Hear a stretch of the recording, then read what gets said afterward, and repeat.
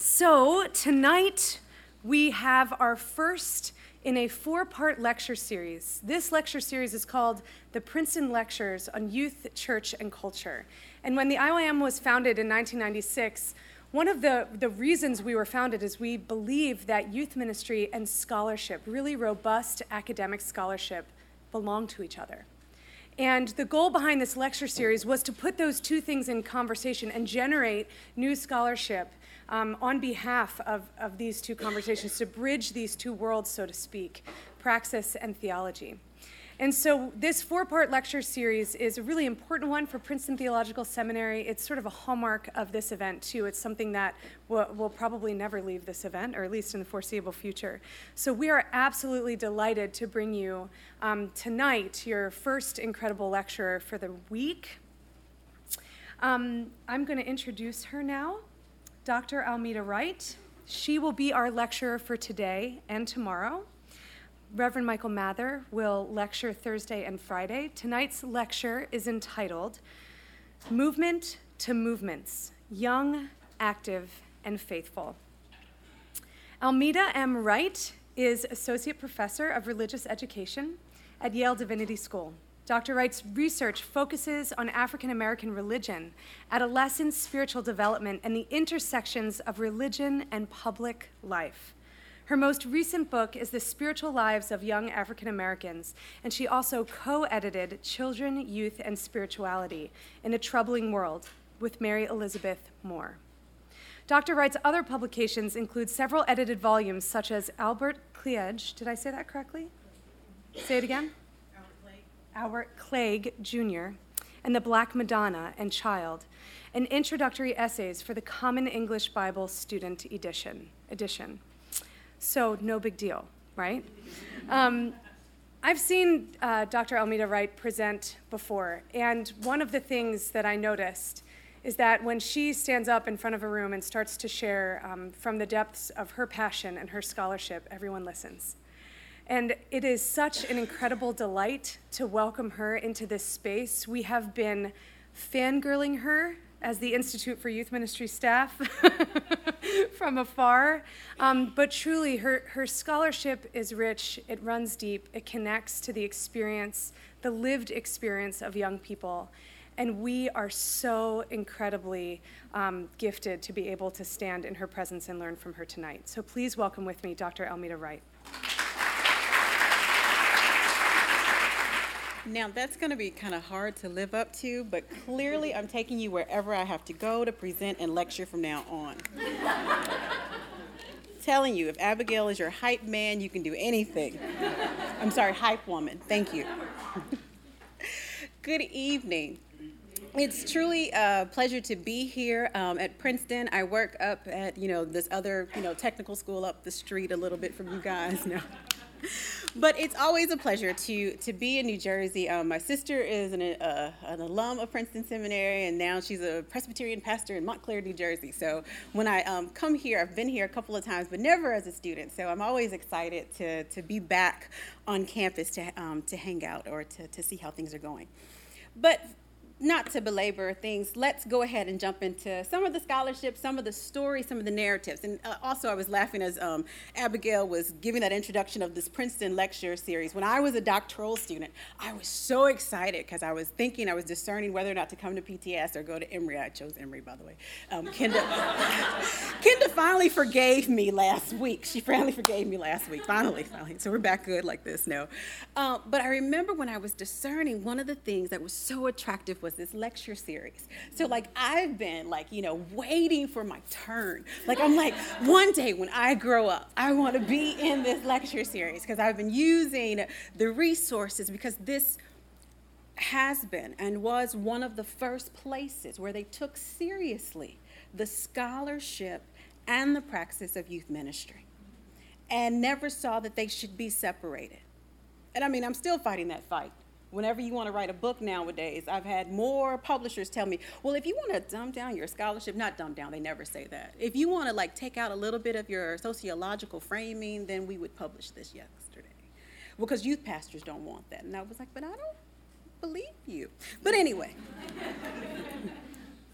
So I'm so delighted to be here. I'm so delighted to be in your presence. I'm so delighted to learn with you and from you over the next few days. I'm going to be around. If you see me pushing a baby carriage, also just shout out, there is a little person, 5.5-month-old, who might have much of my attention, but she's normally very friendly. She's a church baby. So she's very friendly, and if you look like Bill Lamar, she'll even smile at you. So no, these are the things that we're working with here. So let's begin. Movement to movements. Young, active, and faithful. Now, the reality is I was a teenager many, many moons ago, but I remember one of the major joys or milestones of being an older teenager was learning to drive. Learning to drive, asking your parents for the keys at that point in time to a Plymouth station wagon that my parents had. It was beautiful. It was brown paneling and everything, wood paneling. And I mean, there were other milestones like going on your first date or, not having to ride the school bus anymore. But many of these milestones of late adolescence were connected to driving and freedom to move and freedom to be away from constant adult supervision. And driving for me was also a major milestone because I grew up in rural Virginia, and I don't know how many of you grew up in rural areas, but it's not like the city. You don't get a subway, you don't have a bus, you can't just kind of go where you want to. Only once you got to move by yourself and drive could you have freedom. And so there was something about this milestone, something about this way of moving. And so now many of the markers of adolescence are changing and evolving as culture evolves, but this one seems to persist. This one seems to be one of the things that many youth and young adults in suburbia and in urban areas are still coming to me and still talking about and looking forward to on the one hand and dread on the other, this increased freedom that comes with growing up. Now, of course, we know that this is not the case in every community. There's some challenges and struggles, and some young people don't actually get to wait to be free. Some of them are what we used to call latchkey kids. And so there was a lot of freedom that they didn't really anticipate long before their late adolescence. But we still hear these narratives of, oh my God, I can't wait to get my license, or oh my God, I can't wait to go to high school, or oh my God, I can't wait to go to college or to leave this hometown or to be able to do X, Y, or Z. And it's no surprise that these things are part of adolescence. And part of the joys of adolescence because we've set them up to be that way kind of culturally, but it's also during mid to late adolescence where young people develop these abilities. Simple things that we take for granted, like increased eye-hand coordination.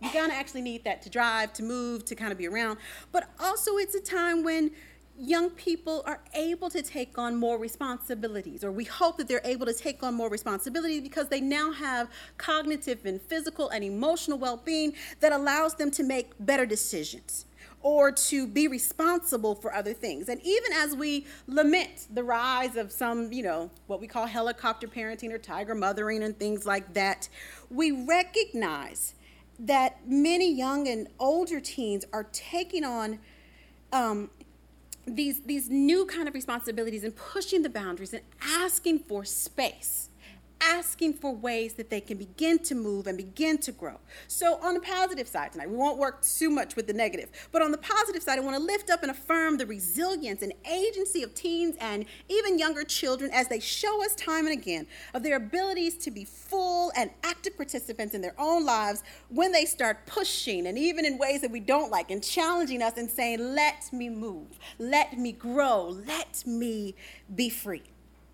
So adolescence, we know, is a time of increased freedom, and it's also a time of mutual interpersonal perspective taking. That is a nice mouthful for pretty much meaning that they now can take on the ideas of other people. They can see things from the perspective of others. This is a term that Bob Selman coined quite a few years ago at Harvard Graduate School of Education, and it's really just a theory of social perspective taking or role taking in which we recognize that once you get to late adolescence and into adulthood, they now have the capacity to say, let me look and see what it might be like to live in your shoes. And while it's not a perfect thing, it's the groundwork that they need for being empathetic.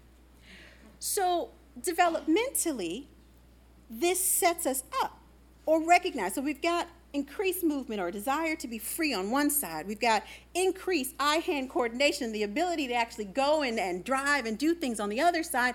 And we've got this social development of this mutual interpersonal perspective taken. And while we recognize that empathy may not be the driving force for all good things in the world, it's quite important.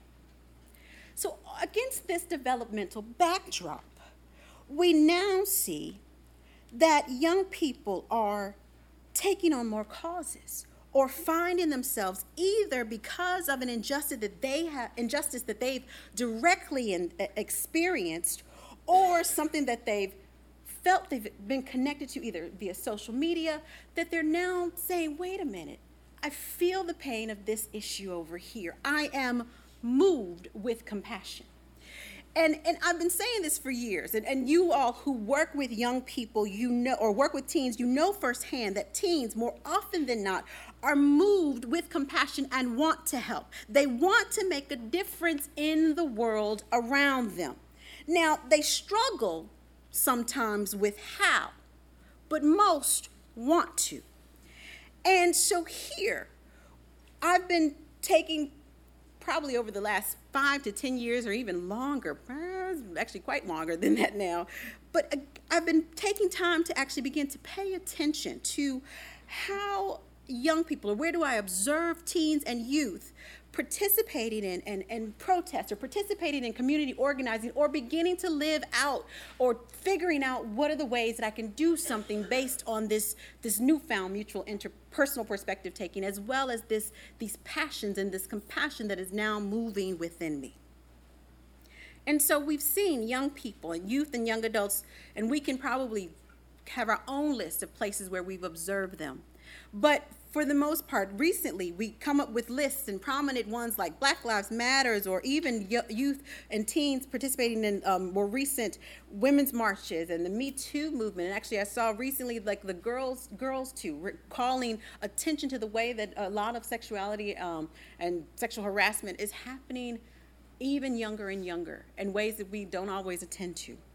Things from environmental rallies and immigration rallies and water rights rallies, and things like March for Our Lives, which it dawned on me the other day that we are in April already. I was like, wait a minute, we are almost at the end of April. We've made it through Easter, and it's been over a year since the Parkland shootings, and then the student-led organizing, and to the response, that was February of 2018, and it's amazing to me that it has been a year. And I was, in some ways, lamenting, because I was like, I want and I wish that that year timeline would indicate that nothing bad had happened since then, or that we could archive what those students were doing then and put it, into the annals of history, or put it into this category of anomaly.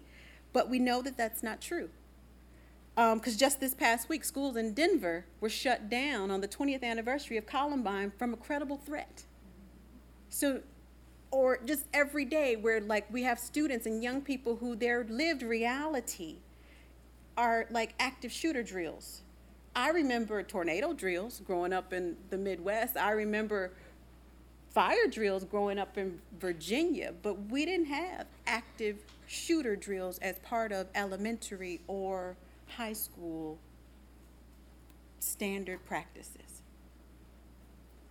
And the reality is, we know that there are grieving communities and grieving yet wonderful student leaders all over the country who are part of a larger and longer set of children and youth who experience unthinkable pain and choose or are forced to, called to, compelled to respond in the form of organizing and activism around the globe and throughout history.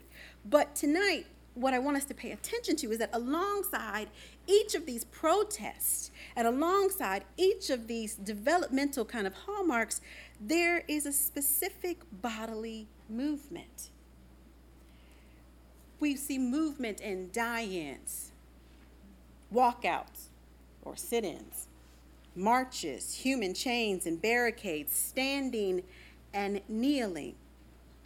Young people move and are moved to act in particular ways that And that's something for us to try to explore more fully. And I mean, because even just looking at some of the images, this is an image from, I think this is from Harvard Medical School. So it's like white coats, I think white coats for Black Lives Matter. And then a similar die-in, Parkland students in a Publix. If you're from the South, you know Publix is big grocery store. It's like Stop and Shop or ShopRite.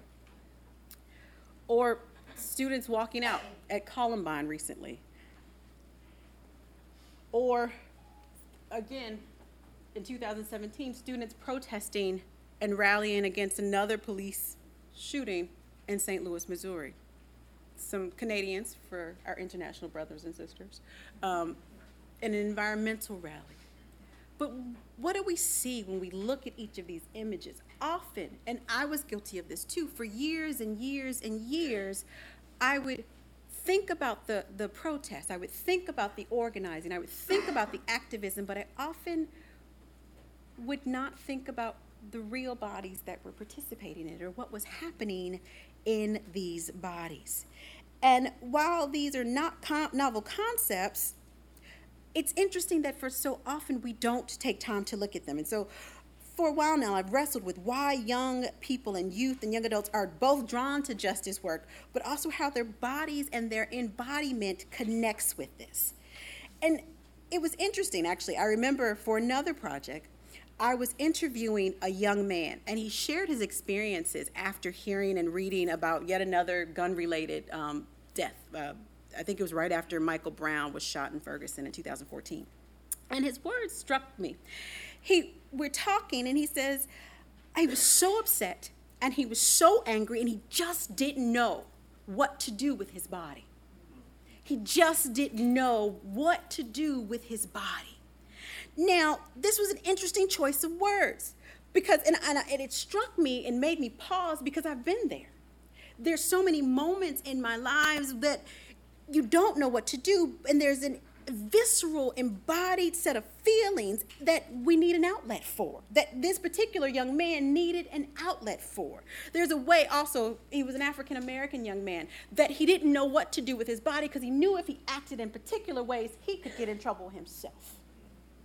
And so he was looking for ways to get involved or to move or to release the tension and the stress that he was embodying in ways that could be productive and not destructive. How many of us have encountered the young person who hit the wall and then regretted it because mama said, whatever, or literally hit the wall? And sometimes it's because they just didn't know what to do with their bodies. Like this young man spoke of needing to do something with his body, and so he was walking and found a group of people, and they were organizing a trip, and so he says, I just got on the bus. I said, did you plan to get on the bus? He says, no, they had a bus. They were going out to Ferguson. He was in college at the time, so he could go, and he's like, and so I just left. I said, do you think about your classes? He said, I didn't care. I just had to get on the bus. He went on the college bus with other college students and graduate students for the weekend. They went across the country to protest in Ferguson. And it was only when he was walking down the streets, walking and standing and protesting in front of the police station in Ferguson, Missouri, did he begin to actually say that he began to breathe again or feel some kind of actual release. He spoke to me of the ways that when he came back or was riding back, he and other friends were also looking for a place where they could reflect spiritually and emotionally on all that had taken place.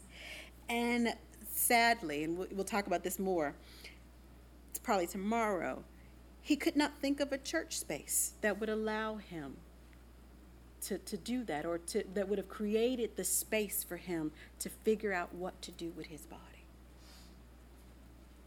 And he wanted to create that. Now, of course, there is much, much more to his story. It's more complicated, and I write about him actually in the book, in particular, use him as an exemplar. But I'd never really, even in writing about him in that way, as an exemplar of young Christian activism, I never really focused until I was remining some data on the stuff that he was saying about his body. So today we zero in on his choice of words regarding his body and the reality that many of our lives are directed by our bodies in good and bad ways, or they could be if we listen to our bodies, because sometimes we don't listen to them. And some of you might connect with this, or hopefully a few of you connect with this, because some people are runners, some people are pacers, some people are finger tappers or dancers or other type of kinesthetic representations of the mental and emotional processes that are taking place for us. And now I'm just going to be honest, I might be one who's known to wave her hands and or cuss a little bit. And I definitely find myself holding my tensions and my stress within my body, particularly in my back and my neck. And if it gets really, really bad, in my gut. And there are ways that we often discount this, but we need to listen to our bodies, because sometimes we need to figure out what do we do with our bodies. And we need to, particularly as youth workers, be in the positions of trying to help the young people that we are charged with caring for, charged with ministering with, to figure out what might they do in moments of crises and in this world that we have really kind of left them to deal with. What to do with their bodies in face of injustice. Now, of course, we focus sometimes, more often than not, we focus simply on the awkwardness of adolescent bodies, of the arms that sometimes look too long for a body, or the ways that one might begin to tentatively explore clothes or walking that draws attention to and often away from these newly maturing bodies. We see this all the time. That's one of the things we see. But many times their bodies appear as if they are pulsating with energy. Awkward, wonderful energy. And in adolescence, this embodiment is coupled with these increased agency, and so they can make choices. They can figure things out. And so sometimes, as the adults in their lives, we're like, why are you doing this with your body? But other times, when we look at them, we're like, if we're being generous, because I recognize some days I have generous days, some days I don't. If we're being generous, that they are demonstrating for us a freedom of movement that we haven't had in a while. Or a freedom of expression, awkward and weird and not necessarily something that they might not regret. I'm so grateful, by the way, that we had paper yearbooks and not social media when I was growing up, because there's so many things that I would live to regret about the choices I was making, the movements I was making with my body at that particular point. But I digress. But these bodies are tools for action and for spirituality. They're sites of embodied knowing and acting, such that when we help youth attend to them and to think more carefully about what their bodies are telling them, we can help them see what and how God is actually calling them to act for good in the world around them. Bodies, we don't like to talk about them. So often we still want to treat youth in our ministry with them as if they are disembodied talking heads, and maybe we can get away with that when we're in places like this or in my academic context, but the reality is we shouldn't and can't get away with it even here, because young people in particular constantly remind us that this is not going to fly, that they have so many things to show and share and say with their bodies. And like the young man that I interviewed, when things happen in their lives, they're often trying to figure out just what to do with their body. Will they huddle and cry as they mourn?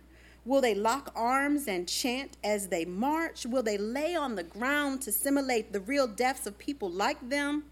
Will they mobilize and organize and just take to the streets? Will they disengage and retreat to reflect? Will they sleep from the physical and emotional fatigue of perpetual injustice? So, interestingly enough, even with the rise of digital media campaigns and protests, many youth still participate in physical events. And so the question, of course, always comes up, why? One of the reasons that people are kind of honing in on is that it's happening because the impact it has on them, because there's a way that embodying change has a lasting effect on people that maybe some of their digital activism does not. And so you'll see young people being pushed or drawn to these particular physical movements even as they're constantly inundated with some of these social and digital movements. So from these various movements and protests led by teens and young adults over the past 5 years, decade, a few examples stand out and have been theorized in ways that will help us tonight think about the significance of embodiment, movement, and social change movements. So, for example, I refer to a professor of dance, Anusha Kadar, at Colorado College, and she wrote this helpful piece on the hands up, don't shoot chants and embodied protest in Ferguson. And I don't know if many of you remember, but the chants and gestures were repeated around the world. And Kadar summarizes it. She's like, unlike other slogans, though, quote, hands up, don't shoot is not just voice, it's also embodied. Contained within the phrase is both a plea not to shoot as well as the bodily imperative to lift one's hands up. Since Michael Brown's murder, we've seen the photos of young black men and women in Ferguson, Tibetan monks from India, black Harvard law students, school children in Missouri, young people in Moscow, a church congregation in New York, and all with their hands up. Some stand, some kneel, some bend their heads, some stare straight ahead. Each one symbolizes a bodily act of solidarity with Michael Brown and victims of oppression of state over citizenship around the world. The hands up gesture has been transformed into a different kind of weapon, end quote. And I thought about this. It's like, why did this gesture, why do particular gestures, this is just one example, take on a life of their own? Why do these bodily movements, despite their simplicity, begin to spark larger and longer discussions and lasting memories and actions? Kadar talks about 5 reasons, and I'm going to share those briefly, and then we can dialogue a little bit more about some other ones. She talks about the way that this gesture of hands up, don't shoot, or other bodily movements become part of a habitus. Of course, we know that's referring to the classic Pierre Bourdieu term, defined as the way that society becomes deposited in persons in the form of lasting dispositions or trained capacities and structured propensities to think, feel, act in determined ways, which then guide them. So we know when we raise our hands, right? That's typically a sign. We've been trained to think that that's a I surrender sign, or a I'm not a threat, or I submit, not guilty sign.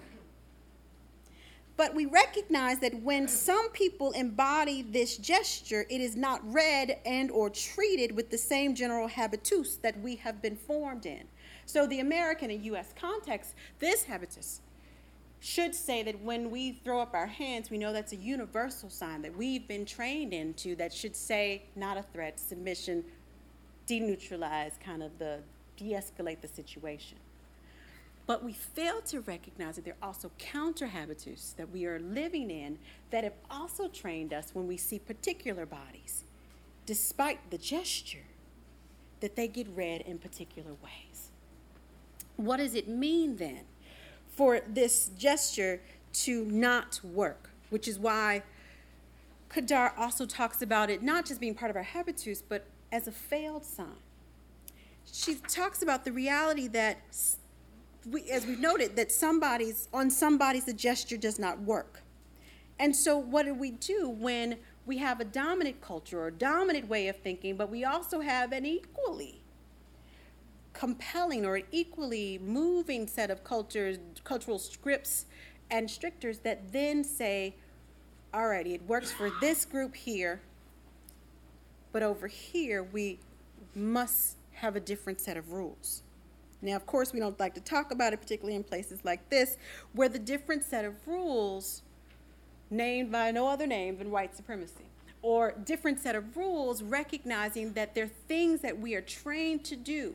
We call it implicit bias oftentimes, that have then created a new culture that even in spite of our best efforts, be the viewer, the police officer, the trainer, white or black, male or female, because of the culture, because of the habitus that we are now participating in, the different gestures are read differently. So it becomes a failed symbol.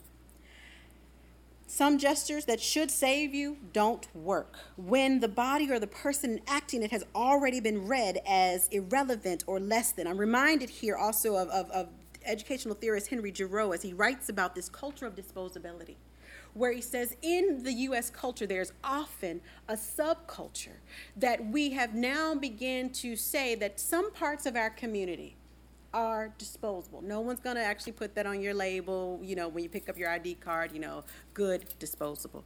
But there's a way that we treat people or don't treat people or mistreat people that tells us that we have begun to value this particular group, and then we've also begun to devalue this other group here. And he calls it this culture of disposability because there's a way he says that we've written off whole sections of youth and young adults, say that they have no value, nothing to contribute, there's no need to educate them or invest in them, because we can now put them in this box, be it mass incarceration, be it poorly funded and resource schools, because we don't need to put anything else there. They're disposable. What does that mean for us? So, habitus of Feldstein, a gesture of innocence, possibly one in which even Kadar writes about this, even in one's dying act, trying to have a final bodied corporal act of agency. Also talking about it as a choreographic tactic.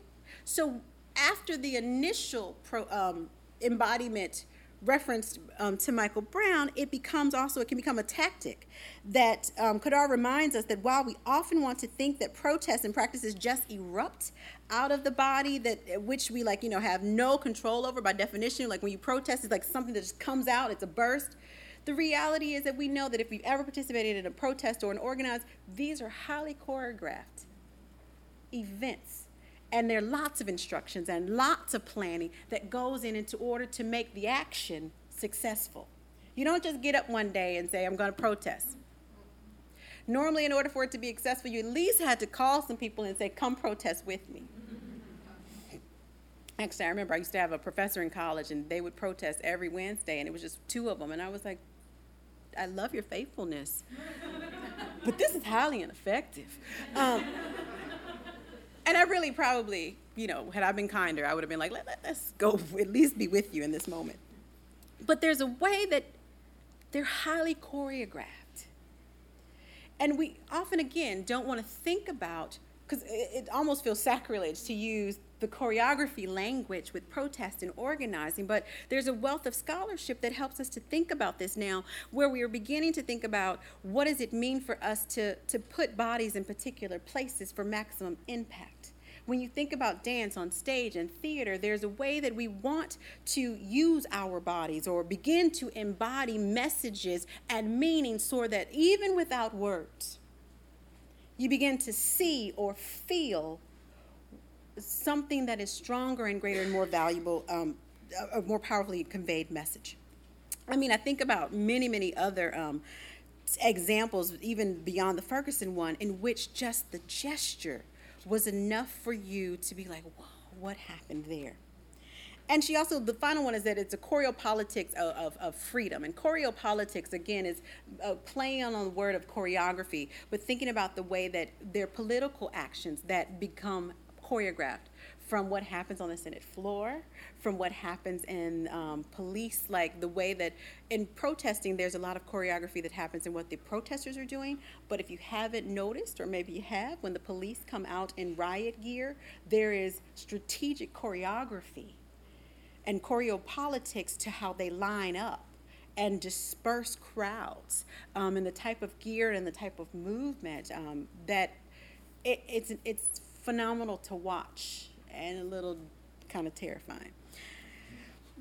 But it's interesting as we think about this is that what's happening here, what they're trying to remind us here is that the body creations or bodily creations and experiences through this physical act of protest is what makes the concept of a political movement so powerful.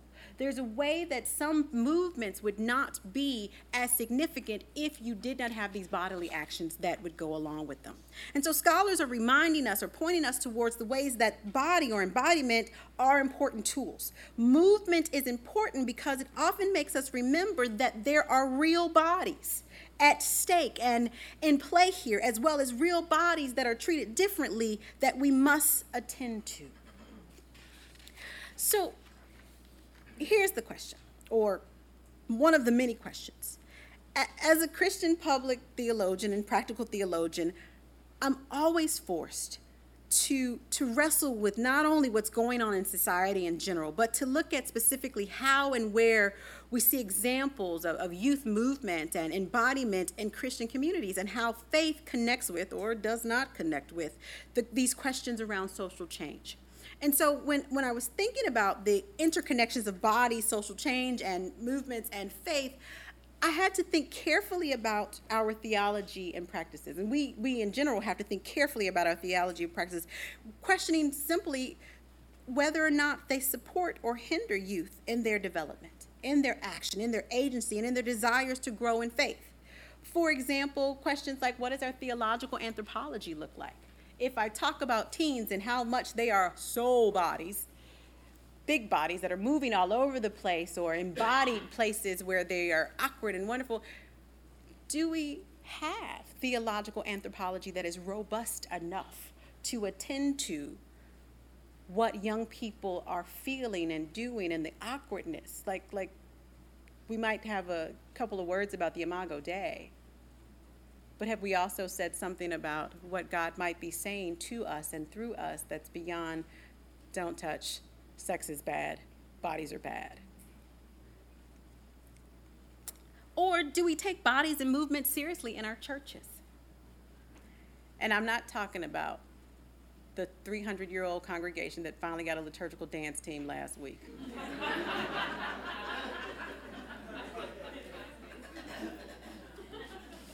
I'm not, that's not it. Or do we celebrate or think about our messages that we give around the body?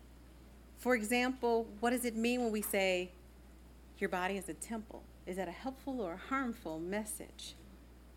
Or what does it say when we proclaim that we are the body of Christ? What does that mean? Are we living into that? And when do we employ them? Do we employ them, as my young people used to always tell me, only in big church? Or do we employ them in youth church? And in what ways? Because often that body as temple language is used to kind of police behaviors. Not as a place where we say we're trusting God to work in this body, to move in this body, to transform how we think about God in this body. So I had to go looking, because I have all these questions. I had to go looking not only for examples of youth and young adult movement and movements, but to see where and how this activism and movement was inspiring or being inspired by faith. And I looked first in my community of origin within the African American youth and the young adults to see where they were integrated. And it was interesting for me, and I write about this in the book, and there's lots more, so I'm only going to give you a little snippet today. But I found these exemplars of Black Christian youth activism. Even as we note that that's not a dominant frame that they're working out of, there were still enough of them that I was like, oh, wow, these young people are talking about God or thinking about Christianity or wanting to think about Christianity, even as they're trying to make sense of their activism and their movement. And so, interestingly enough, within this group, there were several strong African-American Christians who had vocally participated in and reflected upon the ways that their activism was strengthening and often challenging their faith and practices. And honestly, I had more young adults than teenagers, and we can parse out why this might have been possible, who were doing this critical self-reflection on faith and their activism, or faith in their bodily movements. But I remember just in general, I was thinking about the young man, Jonathan Butler. He was a graduate student who participated in a hunger strike out at University of Missouri, Mizzou, in order to demand change on that campus. And ironically, and most people, and I guess I just watch the news listening for faith because this is what researchers do. But I remember each interview, he was talking about how seriously he had to take this faith fast that he was doing So he had to call up his mentors and call up his pastors and ask them to pray with him, to gird him up in order to be able to partake in this hunger fast. But again, so there's one side where he's like, okay, he's praying and he's fasting, and we understand what that spiritual discipline is, but we often do not attend to what it is doing for the body, or what it means for us to deny the body food, or to be so weak, or to put our bodies in particular ways that we would actually say, I'm going to use my body in a way that is going to draw attention to, or try to draw attention to, injustices for other people. What would it mean for us to deny ourselves particular things, or even just to turn down our plates in this particular way? But Jonathan Butler did this because it was interesting because he knew that he could die fighting for what he believed in. Had the administrators of that university been like many other administrators of other universities, this young man would have died before they responded to anything that he was doing. And that's often what a hunger strike looks like.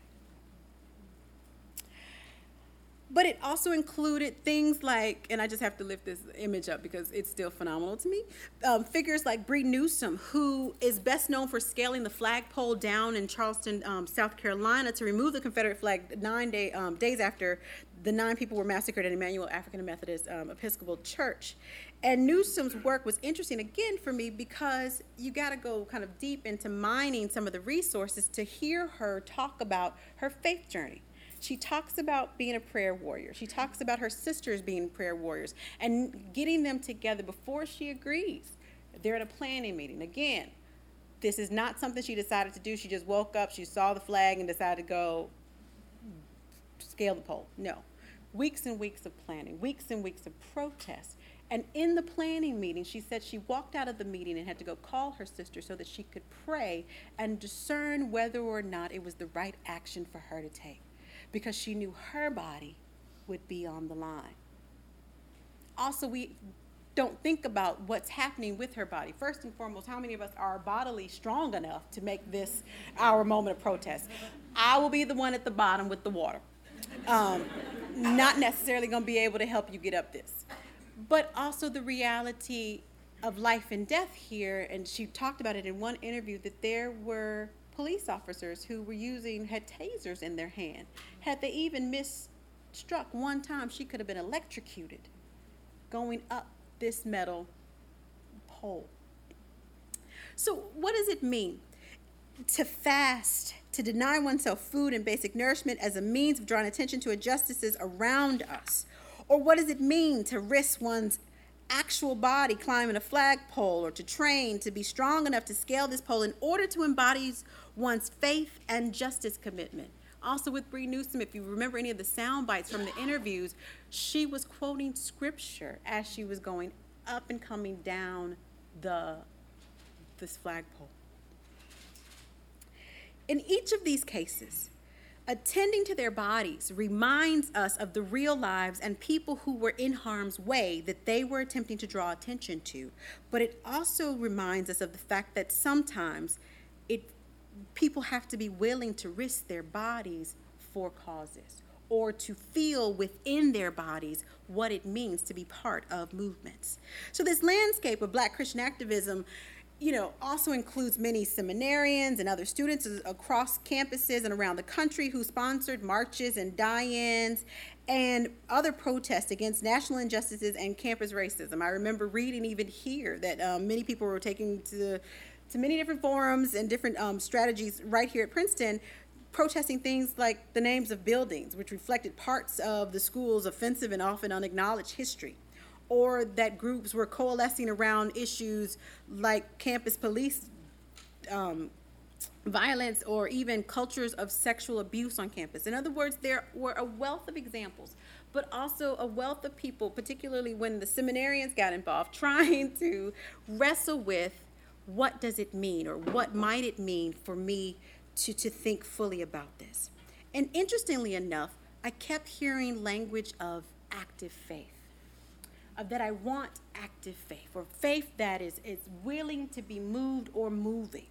Now, of course, I love that. And initially I was like, yeah, that's exactly what we need to be. But it also was a reminder in some ways, or made me wonder, isn't that redundant? Shouldn't our faith already be active or embodied? But the reality is, I guess the need to put the adjective on there was a reminder that many Christians need to be reminded of the fact that we're not always doing. And of course, we recognize historically this probably comes out of the fact that we've tried to reduce faith to belief. If you just believe these particular truths, then you're all right. But in order for us to think about what's happening in our bodies and what it means for Christians and Christian young people in particular to have this embodied active faith that is concerned about the world and justice, then we need to reclaim this active dimension of our faith. We need to begin to recognize that to be faithful or to have faith should never be constituted as a passive state or a state of inactivity. And I believe that, for me it is, and I pray for you that there's much more to faith than simply believing certain truths or praying that one might be okay in the sweet by and by. Faith should always be active. It should be something that causes us to do something. It should be a way that we live the beliefs and truths, or points to the reason that a relationship with Christ or one another transforms the core of who we are, but also how we move in the world. And so many youth and young adults that I've interviewed have been looking for language, and some of them have strapped onto this language of active faith, but they're also wrestling with how their faith connects with justice work and the activism that they also feel called to.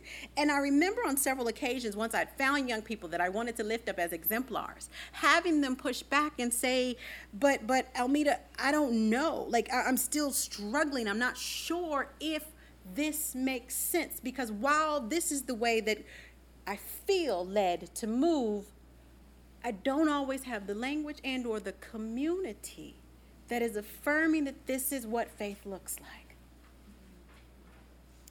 And some of them felt that I was being too generous. They're like, no, you're giving me way too much credit, saying that I am an exemplar of what this looks like to integrate this faith, or to think about how I'm moving and how this justice is working, and that I'm a model for other young people. But what they were also saying is that this is hard work. The reason that we have to have campaigns or have to have reminders that faith must be active is that that's much more difficult than the passive faith that says, I've got my 5 truths, my 5 fundamentals, my 5 core beliefs, and as long as I've got them neatly wrapped in this box and I can put them on my shoulder as a badge of honor that, tells me that I'm a part of this exclusive members-only club, I don't have to do anything else except for wear them.